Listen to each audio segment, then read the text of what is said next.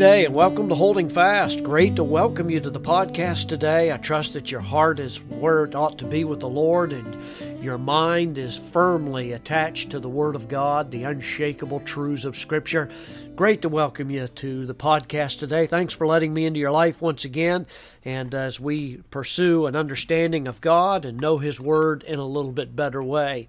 And incidentally, I want to encourage you that if you're not faithful in your pursuit of a knowledge of the Word of God, there won't be long where the devil will replace that with something else. This is a fact. I can tell you and share with you after over 3 decades in the ministry and watching the lives of people that oftentimes nature abhors a vacuum. Let me put it that way.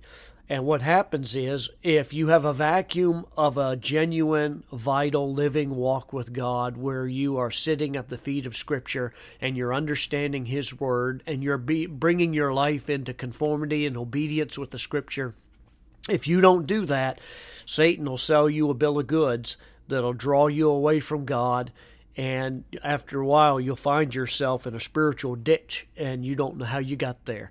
So I want to encourage you today with every bit of pastoral strength I can muster to encourage you not to become embittered in your heart or allow other idols to creep into your heart that would replace the living God, but that you pursue Him obediently to the best of your ability and with the power of the Holy Spirit. So that's just my little admonition this morning as you begin your day or as you end your day, that you would make sure and make that a priority, because history is filled with spiritual casualties that in the warfare that we're involved in today, because there's a battle for your soul, that you will drop off to the side and you'll wonder how you got there. And I can tell you right now, it will embitter your soul. So make sure to keep your eyes fixed on Christ. That's the only way that you're going to be able to succeed in this existence. So watch for that. Keep focused. As for you and your house, serve the Lord with all that's within you. Today we're looking at another hymn history, and the hymns that we sing in Scripture, in the hymn book, hopefully that are scriptural hymns. There's some familiar ones that we often sing. You've probably heard that hymn, "To God Be the Glory, Great Things He Hath Done." Maybe you've sung that song, "Blessed Assurance, Jesus is Mine." Maybe you've even sung that one, "All the way my Savior leads me, what have I to ask beside?" And maybe you've even sung that one, "He hideth my soul." And what is uniquely interesting about those songs is that many of them remind us that it's never too late to begin serving Christ. I spoke with someone this past week who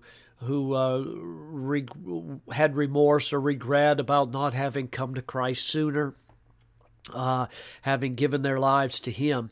But those songs actually contain a great deal of truth that remind us that it's never too late to begin serving Jesus Christ. Some people start as children. I myself had the opportunity and the great privilege that the Lord afforded me to be able to grow up knowing the Lord. There are other people who come to Christ as teenagers or even young adults.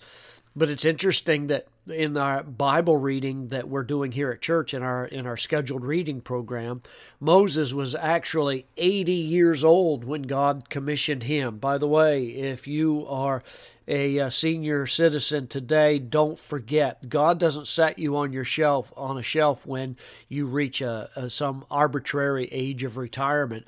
Moses was greatly used of the Lord when he was 80 years old. So I don't want to hear any excuses from anybody that they're too old to serve the Lord. When you hit 80, maybe you can start complaining about it, maybe, but the fact is that Moses was 80 when God sent him into the ministry. The Apostle Paul was middle-aged, and so was another one who is a topic of our podcast today, and that is Fanny Crosby. She's the author of the above hymns that I actually just mentioned to you. Fanny Crosby was a little bit further along in life. She was born in a cottage in southeast New York in 1820. And 6 weeks later, as an infant, she caught a cold in her eyes, and a visiting doctor prescribed a mustard poultice. for her eyes themselves, and literally they left her virtually blind for the rest of her life. And growing into childhood, she determined to make the best of it. She wrote a little ditty at the age of 8 that said, "Oh, what a happy soul I am, although I cannot see, I am resolved, and in this world contented I will be." And the biography of Fanny Crosby goes on and talks about the many years in New York's Institution for the Blind. She was a student at first and then was a teacher and a writer in residence. Her career began to flourish as a lyricist, as a poetess. Her fame began to swell, and she would often go and recite her poems before Congress even, and become friends with some of the most powerful people in America, even some who were presidents. But it wasn't until 1851 that Fanny met her greatest friend, the Lord Jesus. She attended a revival meeting at John Street Methodist Church in New York, and she later in her writings recalled a prayer was offered and that included the gospel. And they began to sing a real old hymn of consecration, of dedication to the Lord. You know what it is. You've heard it. You may have even sung it before. And the hymn goes like this, an old Watts song that said, "Alas, and did my Savior bleed, and did my Sovereign die? Would he devote that sacred head for such a worm as I?"